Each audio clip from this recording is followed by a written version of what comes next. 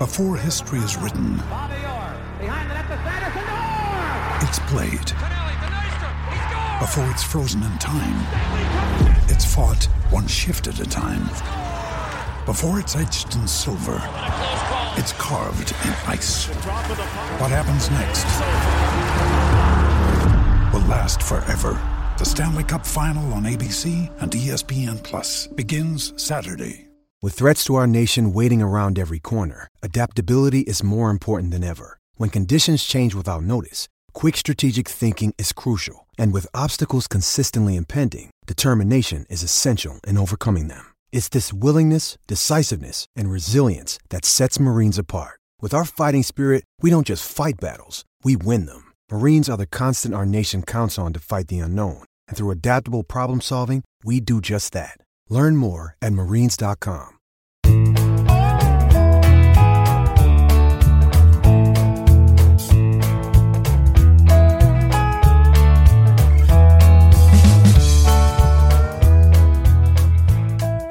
Monday, August 16th, and you're tuned into the Cleveland Baseball Talk podcast. I'm Joe Noga, joined by Paul Hoynes, our tri-beat writer. Hoynesy, you've still not seen a perfect game or a no-hitter thrown by an Indians pitcher in all your years of covering this team. Triston McKenzie came pretty darn close on Sunday, 4 outs away from a perfecto. That would have been the first since Len Barker. What was your takeaway from that outing by Triston McKenzie? Yeah, just a great start by McKenzie. Joe, you think about this guy. He's a rookie, still, classified as a rookie. He's bounced between Cleveland and Columbus 5 times this year. And they scored a bunch of runs early, so that pressure was off, but he just rolled. I thought for sure he was going to get it. I really felt strongly that he was right there, and he retires 23 straight and then loses it to Harold Castro on a single to right field. At least it was a clean single. There was no doubt about it. But just a great performance, and it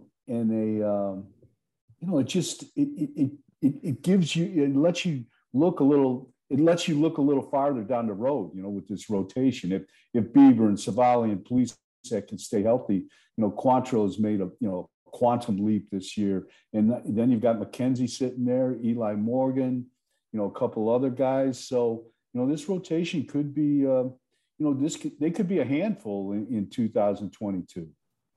And that's sort of the thing is you're looking at this in terms of the future, but right now Triston McKenzie has sort of rediscovered that stuff that made him effective and gave everybody sort of that optimism at the end of last year when he came up and was pitching effectively. That was sort of the hope, was that he would continue that right from the jump this year. That wasn't the case. It took him a little while to come around, but once something clicked, the last 4 starts, he's been pretty solid. He's not the same guy who was walking 4 or 5 guys at a clip and couldn't get out of the first 2 innings. Yeah, he is really, since the last call up, he has, I think 5 of his last 6 starts have been quality starts, 6 innings, 3 or fewer runs. I think he's only walked about, 6 guys in close to 35 innings in those starts. And that was the thing that got him sent down to, that kind of threw him off his game. And, he's not throwing that hard, Joe. It's not like he's throwing 98 miles an hour. He's throwing right around 92, 93 miles an hour. But, as DeMarlo Hale said, he's using all his pitches for a change. He's not just throwing that fastball at the top of the strike zone and the slider. He's mixed in the curveball. He's mixed in, I think, a changeup. But it's basically, fastball, curveball, slider, and I think he's using all those pitches. And, DeMarlo said he got strikeouts in all 3 pitches yesterday. And every one of his 11 strikeouts were swinging, Joe. So he had the Tigers in swing mode. And if you remember, the Tigers were the team he made his big league debut against. And I think he struck out 10 guys in 6 innings in that game. So he has a good vibe going there against that team. Yeah, that's it's probably real comfortable for him to see a Detroit batter step into the box against him. And like you said, that fastball location, that fastball command, yesterday he was pinpoint. He was hitting spots, and he could put a ball anywhere he needed to yesterday. And that really is the difference. When he can do that, he can go to work with those secondary pitches and get batters out. And he's been effective, like you said, the last like 5 or 6 outings. Exciting to see. Not the first time an Indians pitcher has flirted with a no-hitter or a perfect game no-hitter. Back on May 14th in Seattle, Zach Plesac went out there and had himself a game. Plesac took a no-hitter into the 8th inning in that game. I believe J.P. Crawford, the Mariners shortstop, broke that up leading off the 8th inning, very similar to the way that McKenzie had his perfect game broken up. Actually, I think it was a sharp single to right field, just like the McKenzie no-no. So I ask you this right now: of the pitchers right now currently on the roster, who's got the best chance of throwing a no-hitter, either for the remainder of this year 2021, the year of the no-hitter, or even next year or sometime later on down the road? Well, that's a great question. I still have to go with Bieber. I think as long a healthy Bieber. Let's quantify that. But I think he's the most mature pitcher. He's probably got the most command of all his pitches when he's right. We haven't seen that from him yet, but I think he's got a chance. I think that's who I'd bet on. Yeah, I'd go with Savali just because I think he's got. I don't want to say more weapons probably not more weapons than Bieber, but before he got hurt, the way he was going, he was in total control of every pitch that he could throw. I think we've seen flashes from Savali where he could go out there, and he's also a guy who doesn't give in to hitters. He will stay around the zone, doesn't walk guys, and makes you hit his pitch. So I think Savali would be a strong candidate for a no-hitter at some point in his career, if not with the Indians. Yeah, that's a good point. And he likes that moment, Joe. He likes the spotlight. He likes to be, the guy that kind of comes out of nowhere and does the impossible. Right. We talk about that series in Detroit over the weekend. One thing we're not talking about right now on Monday morning, and we were hoping to sort of be that, and DeMarlo Hale was certainly hoping that would be the case. He was hoping that we wouldn't be talking about Miguel Cabrera sitting on his 500th home run after that series. The Indians and their pitchers went out of their way to make sure Miguel Cabrera did not get number 500 against them. Yeah, they did a great job against him, Joe. Starting, in Cleveland in that 3-game series earlier this month, they limited him to 2 singles, 2 hits, he only played 5 of the 6 games because he didn't play last Sunday in Cleveland. But they did a good job against him, and they kind of made a pact with themselves that they weren't going to be the guys to give up his 500th home run. He came into Cleveland needing 2. He was at 498. Then the Tigers went to Baltimore. He got 499 there. And AJ Hinch kept him out of the lineup in Baltimore to have him give him a chance to do it at home against the Indians. And it didn't happen. And, I guess if I wonder what the odds were in Vegas, because, the Indians, he's hit 50 home runs, as we've said before, against the Indians, the most home runs he has against any team. So if he was going to do it, he was going to, the odds are he was going to do it against the Tribe. But, from starters to relievers, they shut Miggy down. Yeah, not an easy thing to do, because he's a guy who, even if you're trying to take a tactical approach to him and whatever, he can still hit pitches away out of the park. That he's made a career of it. So, you can't just stay away from him and expect to be successful. He's a guy who can hurt you all over the ballpark. Interesting reaction that the crowd had there when Blake Parker hit him with a pitch. sort sort of erased one of the potential at bats there. I don't think Parker intended to hit him. You certainly don't ever want to hit a guy, put him on base, but the crowd sort of let him know about it, huh? Yeah, and I was talking to Blake Parker. He hit him in the fifth inning Saturday night, and the crowds were great in Detroit, Joe. They were into the games. Every time Cabrera came up, they were standing and cheering. It was really a good atmosphere, and so in the fifth inning, Miggy's leading off the inning, and Parker hits him with a fastball. Hits him with a pitch, a 2-1 pitch, trying to go inside. And Parker said, I didn't want, that's the last thing I wanted to do. I told Miggy that's on me. He goes, and he said it ate at him all night, after he left the game. And he said some of his teammates were kidding him and saying, you're going to need a bodyguard to get out of the ballpark because the fans were booing him so bad. Yeah, the crowds up in Detroit this weekend were great. They had a jersey giveaway on Saturday, and I believe they the crowds were like lined up down the street to get in on Saturday afternoon. I saw that with my own eyes, but just a really good atmosphere. I think it was also like Latin Heritage Night there at the ballpark, right.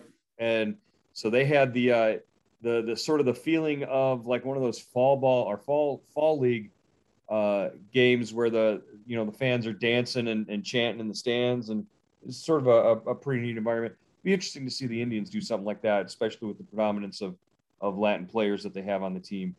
Maybe to do a night where they play that kind of music and they sort of try and recreate that environment as well. Yeah, the Tigers always do that, and it seems like the Indians are up there for a lot of those games when they do that. They kind of, the Latin Heritage nights where they honor all the players from South America and from the Latin countries, and it's cool. The salsa music is blaring. It's a fun atmosphere.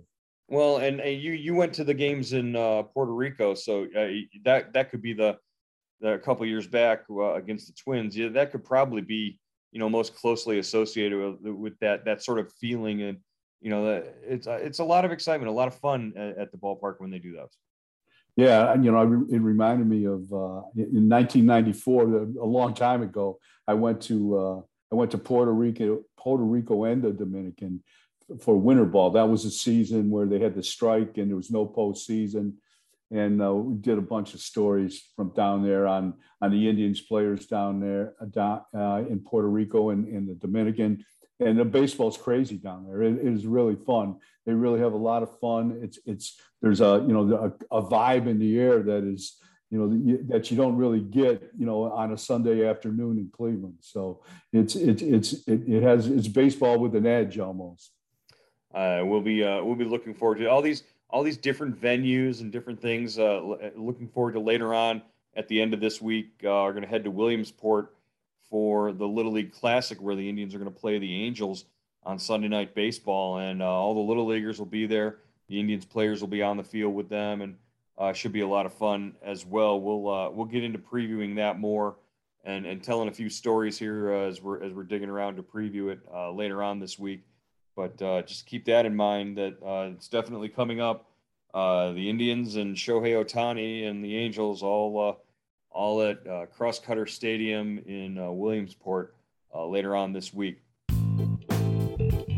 There's never been a better time to register for Indians Subtext and get all your Cleveland Indians news with updates from Cleveland.com reporters Paul Hoynes and Joe Noga. Get on board now by going to joinsubtext.com/Cleveland Indians. Our subscriber-based service gives you the latest news, analysis, and more from the Indians. For $3.99 a month, you get everything we're hearing from the team and the first word before things are announced. We text you big breaking news directly to your phone, even before it's up on Cleveland.com. And you can text us directly with your questions and opinions on everything from the team's name to that day's lineup. And it's the only way to get your questions and comments on the Cleveland Baseball Talk podcast. Why sign up? Hear from one of our subscribers. I'm Jeff Heinerson. I grew up there in Milan, Ohio, but I now live out in Idaho. I've been here for 40 years, and my son was born and raised here, and I got him as a birthday present your subtext. And I wanted to thank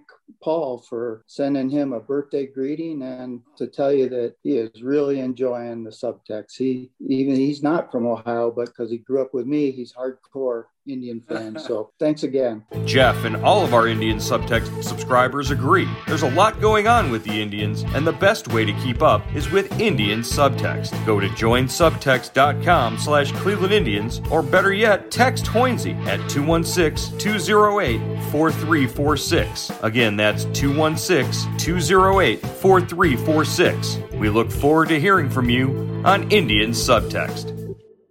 All right. We need to some other housekeeping. The other sort of big news, I guess, not necessarily concerning the Indians, but kind of the story from the Washington Post breaks about a young woman in the Cleveland area who sought a restraining order back in 2017-2018 when Trevor Bauer was still pitching for the Indians against Trevor Bauer. Of course, he currently is facing an investigation in Southern California about, potential domestic violence charges or abuse in some way. Again, things not looking good for Trevor Bauer in any way. This just sort of adds more gasoline to the fire. Yeah, Joe, let me ask you this. Do you think he's going to pitch this season? Will we see him on the mound again this season? I don't think there's any way we can. He's still on a administrative suspension, and that seems to be getting renewed for an extended for another week. Every other week you look up, there's another notification coming across that he's on administrative leave. He's still getting paid by the Dodgers. He's not pitching. He's not around the team. I don't see how there's a way that you could get him back and get him ready to be on a major league mound in any amount of time to be effective at the end of this season. Yeah, and the Dodgers just traded for Mad Max Scherzer. Mm-hmm. So, it's not like they have a crying need for starting pitching. It's really I feel bad for the women in this case and Bauer. I mean, this is just such a kind of sordid affair, and this guy, say what you want about him, and I've had my differences with him, but he is a talented guy, and he's made himself into a Cy Young winner, and now it could be all gone. I mean, who wants to take this kind of baggage on, even past this season? Well, and the things that we're hearing from, teammates or whispers out of the clubhouse in Los Angeles is that they don't want him back. So the guys that he was in the clubhouse with, they've moved on from him almost, and that's kind of strange to say. This is a guy that you gave him the richest 3-year deal in the history of baseball when you signed him in the offseason, and now his time with you might be over before even a full season is finished. Irregardless of that, there's still victims out there who might allegedly have been, abused by this guy in some way, shape, or form. And we can't even talk about baseball. This is a human thing. This is a guy who shouldn't be, allowed out there if this is what the case is. And he's real good at twisting things and explaining things away and, having reasons behind everything. But at the end of the day, there's 2 women who are claiming that he, laid his hands on them, and that's not cool. Yeah, definitely. And, he's come out on Twitter, after 6 weeks of, social media silence to defend himself against the Washington Post story. So we'll see where that goes. But I just, if you're a team, baseball teams can put up with a lot as long as you're a talented player. But if in this environment, the way things have been going, with women's rights and the Me Too movement. How does a team even, try to, sell this guy to their fans next year or wherever it is? I think it's, we could see the end of his career. And if a team does sign him, or if the Dodgers do bring him back, think what a public relations nightmare that would be. Right. That's like trying to bring Michael Vick back after he was, in prison for dogfighting, and the folks that came out and protested that. You're going to get that 10 times worse if you try and sign him and bring him out there.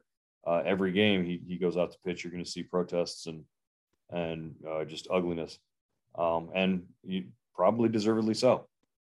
All right, not the most uplifting way to end the podcast here, but Hoynesy, you're in Minnesota. What are we expecting this series from the Indians and really the Twins? They've sold off all their pieces. They've got nothing left. What are they fighting for right now? Yeah, I think the Indians are fighting for second place, and the Twins are playing great. They took a series from the Yankees. They just took 2 out of 3 from the Rays, and I think they took a series from Toronto. 3 playoff contenders. So the Twins are rolling here, and the Indians are trying to hold off the Tigers for second place. I think, but you've got 2 teams that I think a lot more was expected from this season, especially the Twins, who were the defending, division champions, and they've just had a miserable season. But they might be playing their best baseball of the year right now. Well, that's the case. All right, Hoynesy, we'll look forward to your coverage of this 3-game series before an off day, and then the Indians come home at the end of the week to take on the Angels. We'll talk to you again on Tuesday here on the Cleveland Baseball Talk podcast. All right, Joe.